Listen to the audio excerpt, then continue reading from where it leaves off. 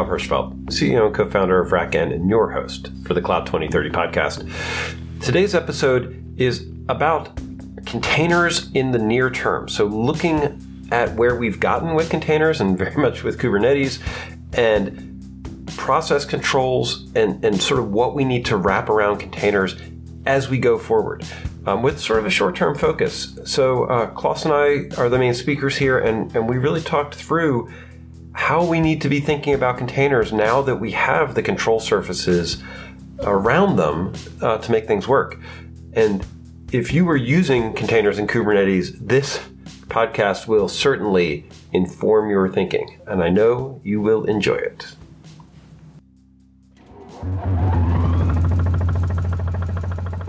The topic for today is 2022, the update, predictions, what we think might happen. And I would think we're going to do the same thing next Thursday from a strategy perspective. So that would be a couple years out sort of discussion. I'd be actually interested in very tactical, like what real 2022, like what could happen? Like, HashiCorp just raised a ton of money. Are they going to change? We have Rocky, CentOS, actually switching over finally, and people responding to that. Log4j. Amazon, December sucked. Not done yet either. It sucks if you're the on-call person, definitely. Yeah. On the other hand, yes, it could be better, but if I were to look at it from a purely selfish perspective, as an IT professional, this is great because I'm going to continue to be employed forever. If this, yeah. All I need to do is keep up with the technology.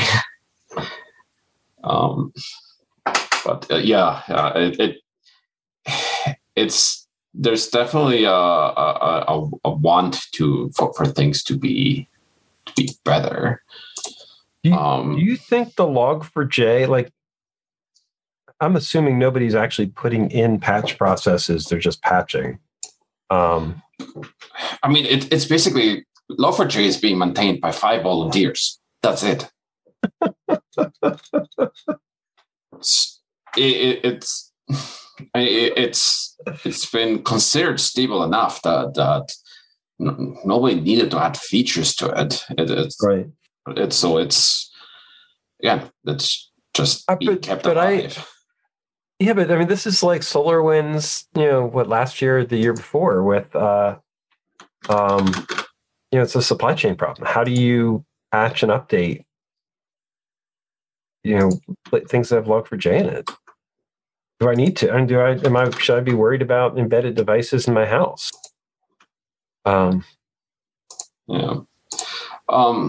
There was also a recent article. I wish I could find it, but it was about the Rust programming language. Okay. So basically, there's been a lot of articles saying Rust is overhyped and this and that, and this was basically a rebuttal of that. It was interesting in that. So the way that this person approached the argument was that, yes, the Rust, there's nothing you can do in Rust that you can't do anywhere else. But Rust basically provides a leap ahead in type safety and memory safety that until now, it had been assumed it couldn't be done in a programming language, so it had been left up to the developer to do it. Okay. And now that it's being done in the programming language, the developers that know how to do it, of course, don't see the value in it, but they also don't look at it from the perspective of new professionals coming in the field and not knowing or not having the wherewithal to remember about tape safety or memory safety. So this is we could learn something from this in the DevOps world, and basically, again, like, what do we need to do to make supply chain safety an implicit feature of our workflow, as opposed to something that we need to layer on top? That is a key question. So decompose that, right? I mean, is the risk from taking something you're not supposed to have, or is the risk from, and there's a couple of risks, right? One is not being able to patch in place, but what you're describing from a Rust comparison is, does the system have antibodies to protect itself from, I'm not even sure how you would do this, malicious components, malicious configuration? What are you thinking? I'm trying to piece it back into DevOps. I wouldn't even go as far as saying malicious. I would just say anomalies. Like what is expected and what is not. How do you encode an expectation into your pipeline and have a break when that expectation is not met? We have things like pinning versions and such, but I think there is an opportunity for revisiting what we're doing and saying, like, we're not doing enough here and work towards providing a better system. It's funny. We've talked about this on our team, because with the infrastructure pipeline stuff we do, it's easy to embed standard segment. So you could always run a security scan as part of a system, or you could at least make it the security scan was available, and all you had to do was flip a bit to turn it on, or a compliance check or some type of sniff. And I know like Chef Inspect does do that to an extent. I've seen Hashi has a tool, has a platform for them. They have a really generic name for it, like Certify or something. You also got things like TSSec and Checkov, which do their own audits on top of Terraform configurations. But those audit tools, as far as I've seen, like, and Chekhov's a good example, they can do the stuff you tell them to do. They don't infer, like you were describing, patterns of behavior. Yeah. I mean, the downside of this, like, or of having to infer, is that, I mean, this is the home field of artificial intelligence, and just the hype over the past couple of years has poisoned the public opinion on it, even though it shouldn't have. Like, we got promised things, we got overpromised and under-delivered. Domain-specific artificial intelligence or machine learning, things like that, they're still incredibly powerful, incredibly useful. But I mean, it's not a one-click solution. You need to train it, and that aspect has been glossed over so many times that it's left the public opinions like skeptical of the solutions that include that kind of quote unquote buzzword. Be an interesting exercise. I'm thinking about what it would take to collect a real system signature and then train it. I mean, it wouldn't. I mean, either way, it'd be nice to have a real attempts. Signature. Yeah. Sorry. We can look at the current attempts, like, for example, antivirus software. Well, but you could get. I mean, we pull a deep fingerprint of a machine, and I mean, it's a really deep fingerprint, we don't then but you could add, what's your system D configuration? What's your, firewall? Start throwing in a whole bunch of hey, I actually need to capture all this. And then once you have that data, you could throw it through a learning algorithm for your own systems and say, okay, this is what my fingerprint looks like. And if systems aren't matching that, either go back and retrain that they are valid, or to update the algorithm, or say, hey, this is actually finding a problem for me. There's so much data. It's a good machine learning algorithm option. Yeah. Yeah, I could see getting there. All right, I'm gonna. This is fascinating because I'm super I'm thinking through, because the other side of it is the infrastructure as code piece of having, this. It falls apart if you're inconsistent. Yes, to a degree, yeah. And this, we talked about this with the machine learning session. And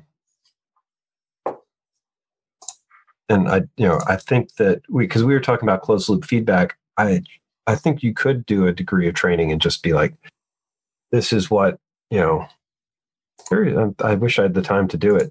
Because it wouldn't be hard to feed a whole bunch of, machine objects or job data into a system and figure out if there's anomalies, and do anomaly detection from that perspective. Yeah. I mean, the other aspect is that we've been moving towards immutable and ephemeral environments as well. Yeah. So, I mean, yeah, you might still be fingerprinting the host and or the Kubernetes node itself, but the containers your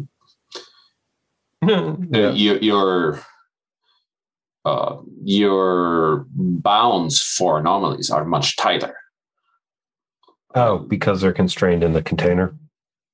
Yeah, like you would expect that that at least in most containers you have a single process.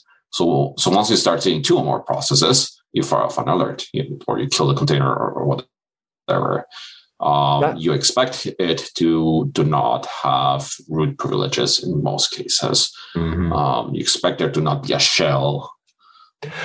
I'd expected Kubernetes to grow that type of security scanning, right? Take advantage. I used to talk about this during the the VM versus container, which is a more secure war. And I used to I did and still do expect that containers are more secure for exactly the reason you're describing. Mm-hmm. We can put an analysis process, as adjacent, and then see if there's bad actors happening on that container. And we absolutely do have it as optional components. I mean, in terms of only auditing, you have things like Sysdig Falco, for example. In terms of just preventing that from happening, like you could use OPA as an admission controller, and then simply not allow the kind of things you don't like for example, root containers. There are some edge cases, of course, that you might not be able to cover gracefully one way or another. But the capability of locking things down inside Kubernetes, at least on the process control side, is much better than it was before. But before these tools existed. The one part where I still find it lacking is actually in terms of cloud providers. Like, for example, and particularly in terms of network policies. So if I I can create VPCs and whatnot with firewall rules and say, yeah, I'll only allow this port or this VPC to connect to that service. I can use labels and tags to say my VPC should only be able to connect to I don't know, RDS or PubSub. I can't do the same with network policies yet. Huh. I can say in my network policy only allow the port for RDS, and Right. I can say only allow the AWS internal addresses, but that is a fairly broad configuration still. I thought we can't were use labels. This is where people got excited about east-west firewalls, and I mean, service meshes to an extent should be able to constrain traffic through the service mesh. That's assuming that your service mesh is aware of your cloud infrastructure, which right now they're not.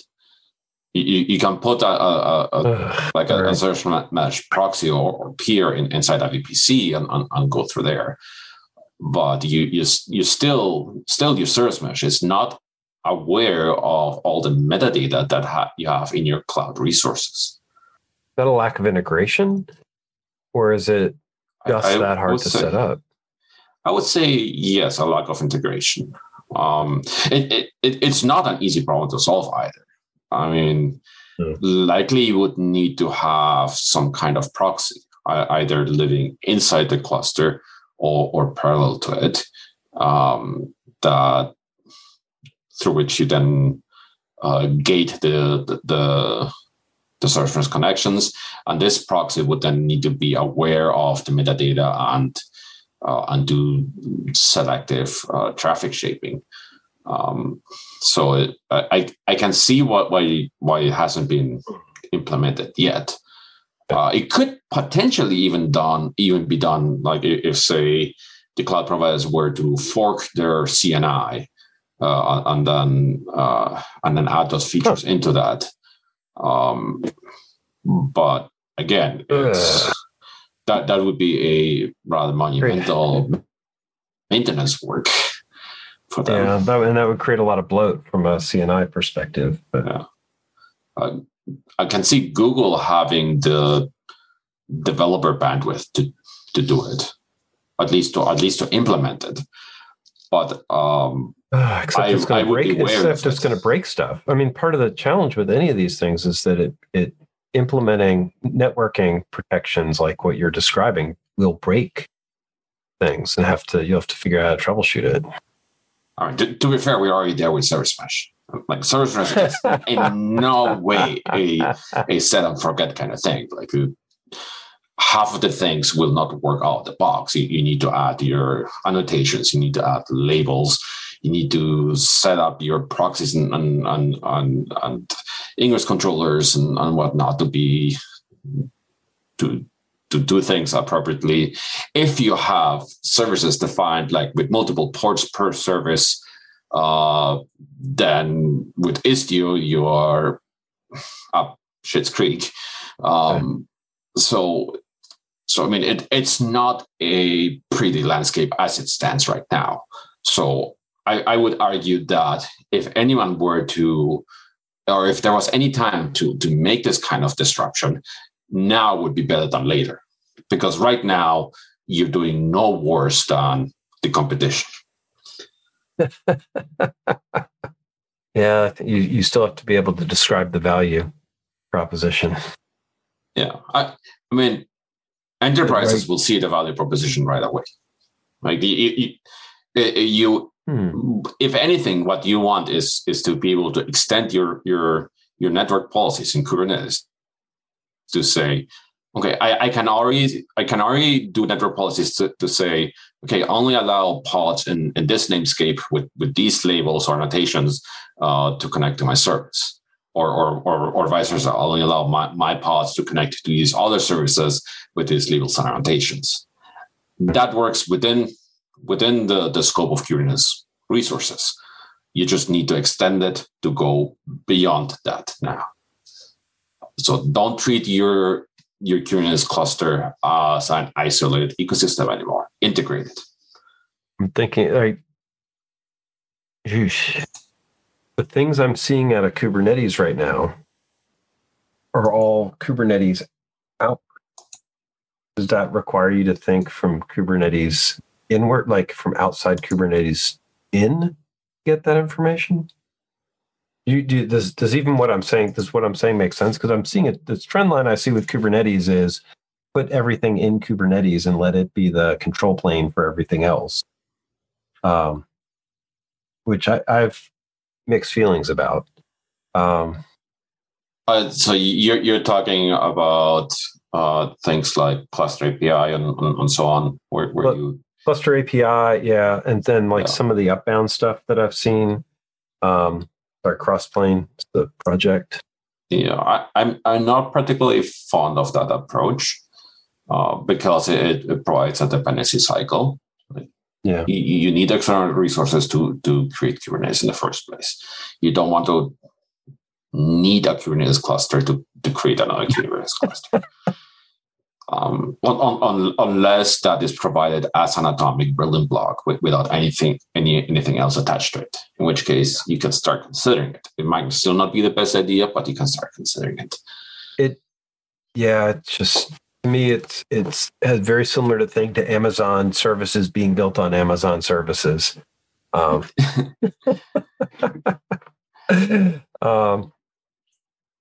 Which works fine, right? Until there's you trip over some problem where there's something breaks and there's all of a sudden a dependency you didn't know about. Yep.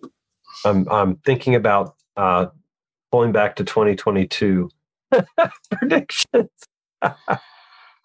Sure, yeah. But no, I mean, what we're talking about is very pragmatically things that we need to be worried about in 2022. Do you think, and it's topical from stuff that's happened, do people show up, on January 2nd or 3rd and, dust off the Log4j and AWS outages and change behavior? From an operations perspective and DevOps and what we build? The hopeful me would say yes. The cynical me says no.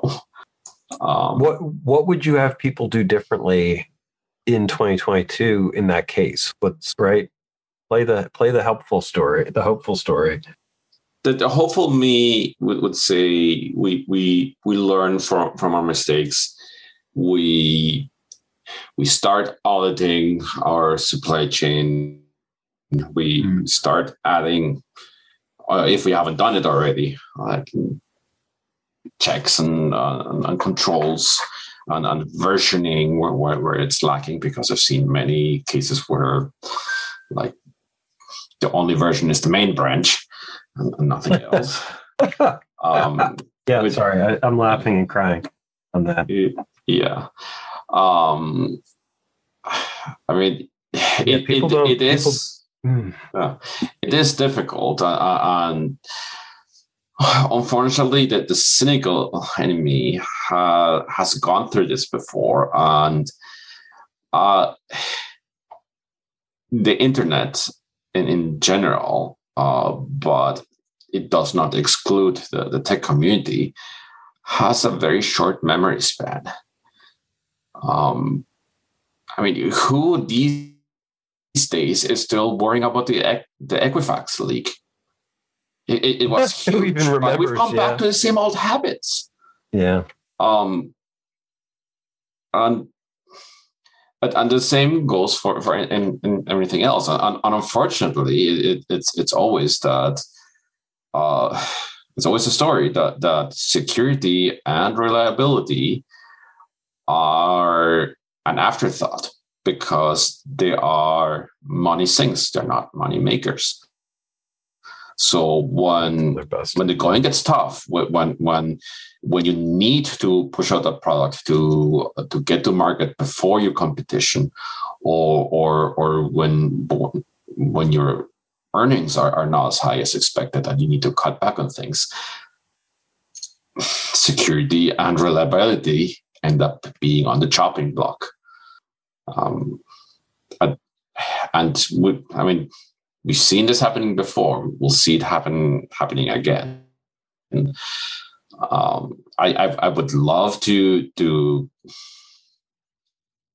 see a cultural change about this, but I don't think it's going to happen unless we can provide a significant cost reduction with this. Yeah. And cost reduction would imply not only like a reduced service cost, but also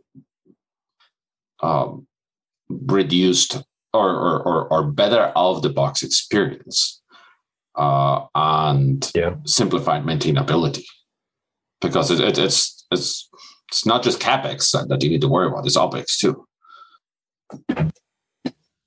This is something we talk about with infrastructure as code, and one of the things I would like to see is that we elevate the infrastructure as code conversation here, to be more process and repeatability focused rather than, I can do something focused. If that makes sense, right? I feel like automation tools that we've used aren't very good about helping people collaborate. To your point, right? It's the ROI is like, I got something done faster. It wasn't okay. I didn't, what I did, I didn't have to reinvent the wheel here. I could reuse pieces of it, or my teams could share it and make it keep working. But that's the ROI changing. It's people getting something different from it. Yeah. And also, again, like in many cases, management doesn't look at the maintenance cost of their software or even hardware. Like you look at the budget for smaller companies, and it's like, yeah, we buy a server. This is cost this much, but there is no planning for, let's say, 3-4 years further down the line. Once the server hardware becomes EOL, like, okay, now we need to replace it. What do you mean replace it? We still have it. Right, that's right. And they're replacing it because it has they can't patch it or update it or change it, or they've decided. Yeah. So you inevitably end up maintaining it until it fails, and then when it fails, it's like, well, why did it fail? Why did you allow it to fail? Like, I didn't allow it to fail, but I requested this to be replaced years ago. But I mean, do we sit back and people are scrambling through this Log4j patch stuff, and they're not gonna automate or fix the process. I've seen this with BIOS patches and all sorts of stuff, right? We keep showing up, we keep doing the patch by hand because we didn't automate the process, or we haven't tested the process well enough to be confident that it's going to automate that it's automated sufficiently. And I don't see a way out of that until it's standard practice. Oh, there's no way out of it, period. There's always going to be a need to patch things. The question is how easy it is to do that. There's absolutely no prevention for these kind of issues.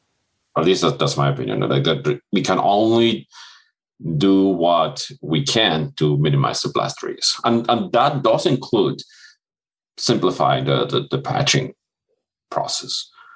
This is one of the reasons why I ended up accepting the containerization Kool-Aid is that I was stoically against containers initially for all of the common reasons. Okay, I thought, like, well, again, like how do you manage versions? Like you're now depending on the third party to patch your containers for you. But at one point, I realized, well, I'm already depending on third parties to patch the package versions on my OS anyway. And when it comes to patching, I cannot blindly apply all upgrades because some of my software might depend on a slightly older version, and then it's holding everything else back. That's right. The blast radius of that is much bigger than the blast radius of a single container not being updated. That was your epiphany on that was similar to mine, and it's weird because I would have arguments with people and they just didn't want to see it. The thing that I'd been coping with, and I was doing like OpenStack and Kubernetes, not Kubernetes, OpenStack installs and stuff like that. The yum, install X and the Python pip whatever. The dependency, resolving the dependency chain in the field for those types of systems was so fragile, amazingly fragile, that nobody could install software reliably or through it. To be fair, though, 10 years ago, before things like immutable containers were a commonplace thing, it made sense to patch things on the fly because we did not have the resources to provide like this amount of golden images as we're currently doing with containers. Like that, there was no incremental file systems by then good enough to do this with virtual machines. So inevitably, that's right. We ended up having a base image for our OS and then applying the configuration on top of that, which included providing the packages. And we would be hosting our own packages, yes. But we would be applying the change at the last minute. Again, that is because we went from a couple of standard images to now more dynamic configuration. And containers were the evolution of that, saying like, okay, we've now standardized with the dynamic configuration. Now let's shorten the lead time to get to the final product, which is like, let's provide everything packaged in one go. I'm sure that further down the line, once we reach the resource constraints of our current technology, we're going to swing back to say like, okay, containers plus some other layers on top of that. But it's a pendulum; it goes back and forth. We see the same thing happen again with centralized computing versus distributed computing. As a pendulum swing. Yeah. I mean, going back here right now, like for the past year, we've discussed edge back and forth. Before that, we had things centralized in the cloud. Before that, again, we had things distributed as applications on the consumer devices. I mean, look at all the explosion of smartphone apps. Before that, again, we had things centralized, like because we started coming out with things like HX services and things that could be hosted on a web server. It was browser based at that time. Going further back, again, we had distributed applications on the desktop. Again. Going further back, and from that we had mainframes. I mean, I skipped a couple of generations here, but you get the idea. It goes back and forth. And I don't think we're Edge is going to crunch anytime within the next 5 years. But if you're asking me again, like 2027, perhaps something like that, we're probably going to see things moving towards centralized services again, just because we are going to reach the technological limits of what is current Edge, and need to bring things back in-house for some reason. And then new technology is going to come out, and things are going to spread out again.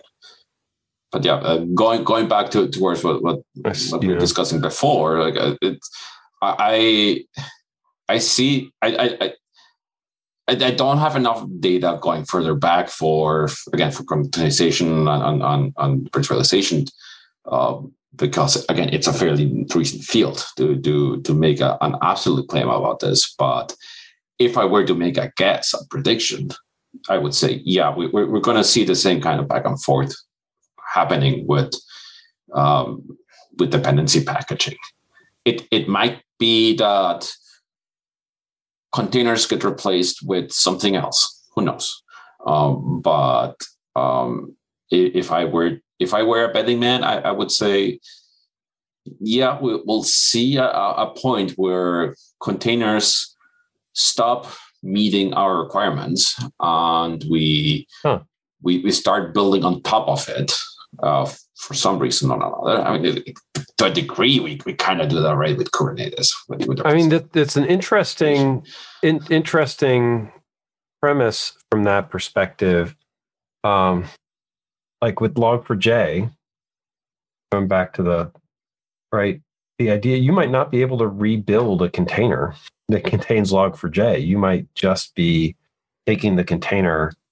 Well, but in that case, the way containers work is you're taking the container, you're adding a Log4j patch layer to that container. You're not injecting it as a post-process, right? You'd still have an immutable thing. You would just layer on top of it. That's actually one of the benefits. I see this as a huge benefit with the containers and the container formats, is you can be like, I actually can't rebuild this container. But which is what happened with immutable objects. You're like, I can't rebuild this, my base image, so I'm going to post-provision a whole bunch of stuff on top of it. But with the container stuff, you would actually do that as another layer and redistribute the container. I think containers have fundamentally altered the landscape. And you brought up Edge. I think, and there's a 2022 thing in this with Docker and Docker Hub, and the falling apart of that. But I actually think that a lot of what could be that what we're going to see is an actual real acceleration of people like, all right, I can't rebuild my applications. I need a way that I'm going to redistribute containers more globally. And we could actually see a big acceleration of containers as a way to contain this threat. Not necessarily containers, but at least the ideas of containers, like again, layered file systems, being able to do post hoc patches. I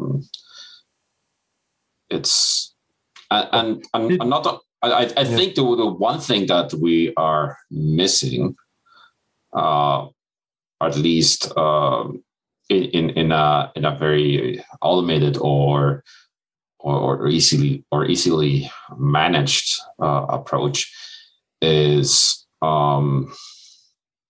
peeling back layers.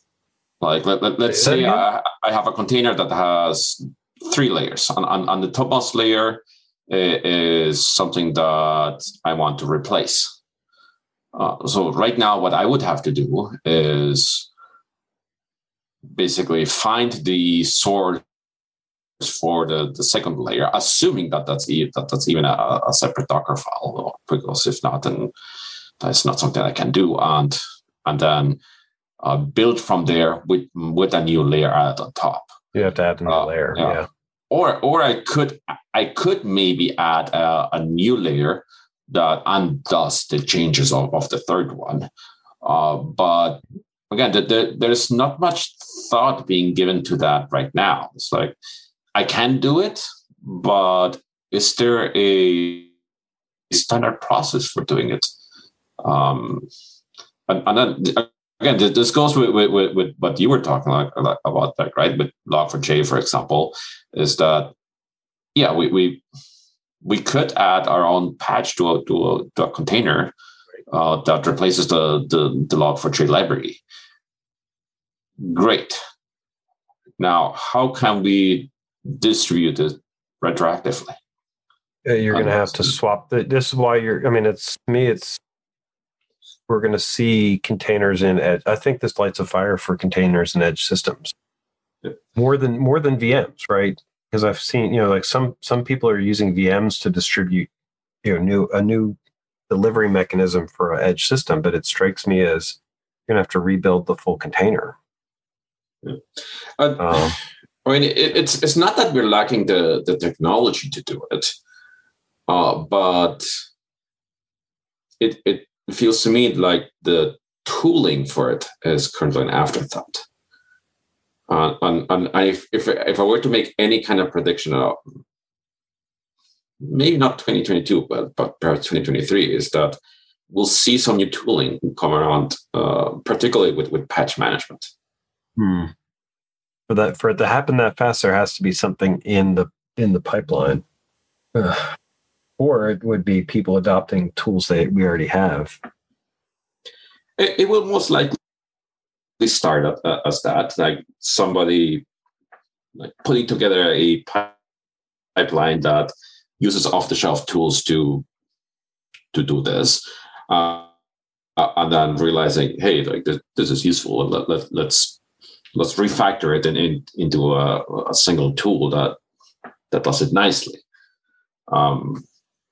It might be that 2023 is too soon. Who knows? But it's hard to predict because the velocity of change in cloud native tooling has been so much greater than the predecessors.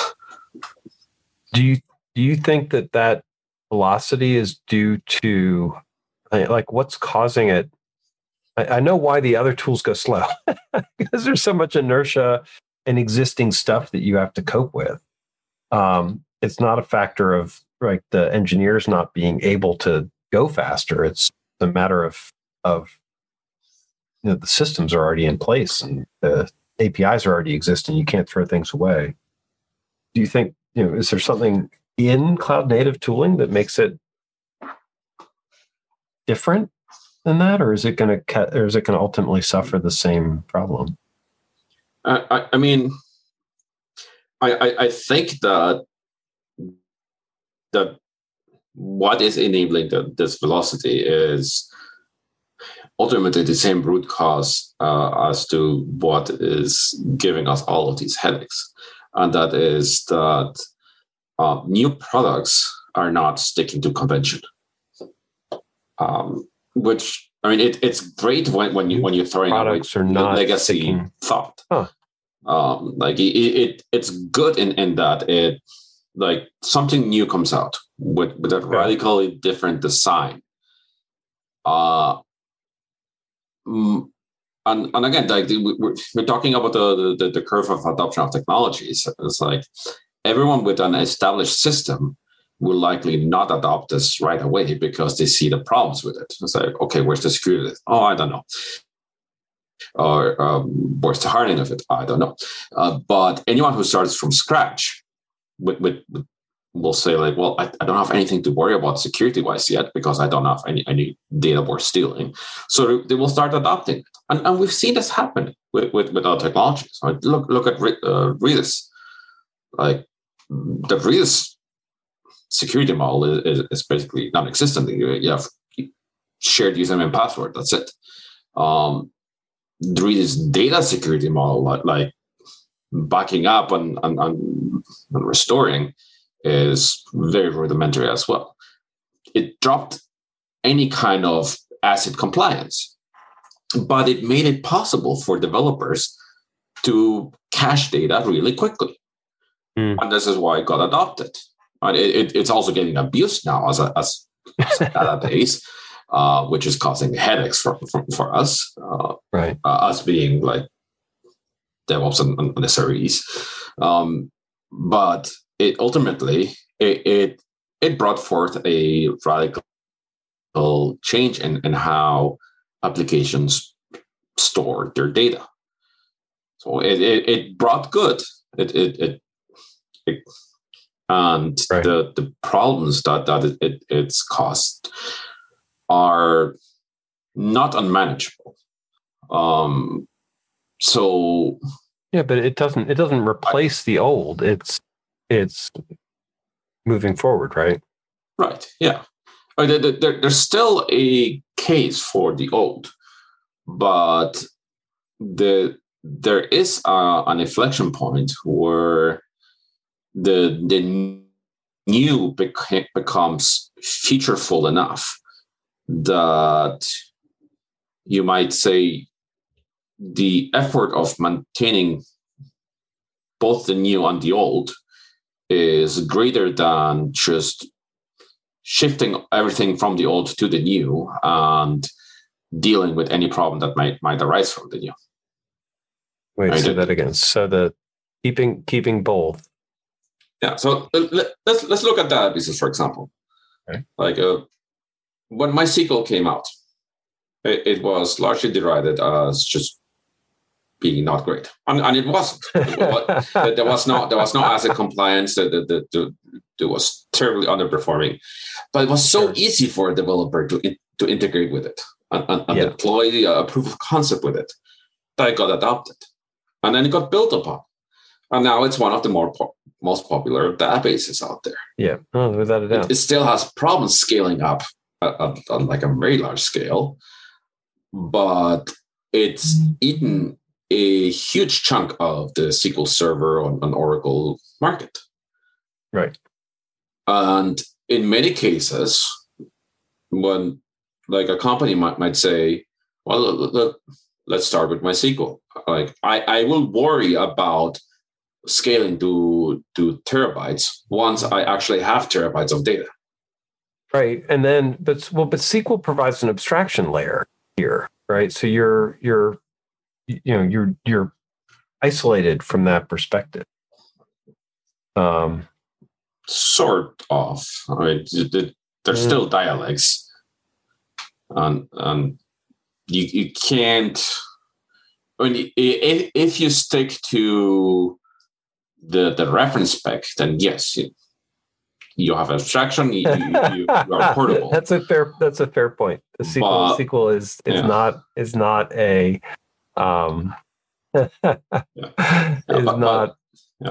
But before you hit the problem of scaling, and before you even consider switching to different database technology, you are going to consider switching domain-specific implementations, like, for example, MySQL's version of Absurd or whatnot, just to improve your performance before switching away. Because the cost of switching away at that point is much higher. So you kind of dig yourself in first, and which is not necessarily wrong.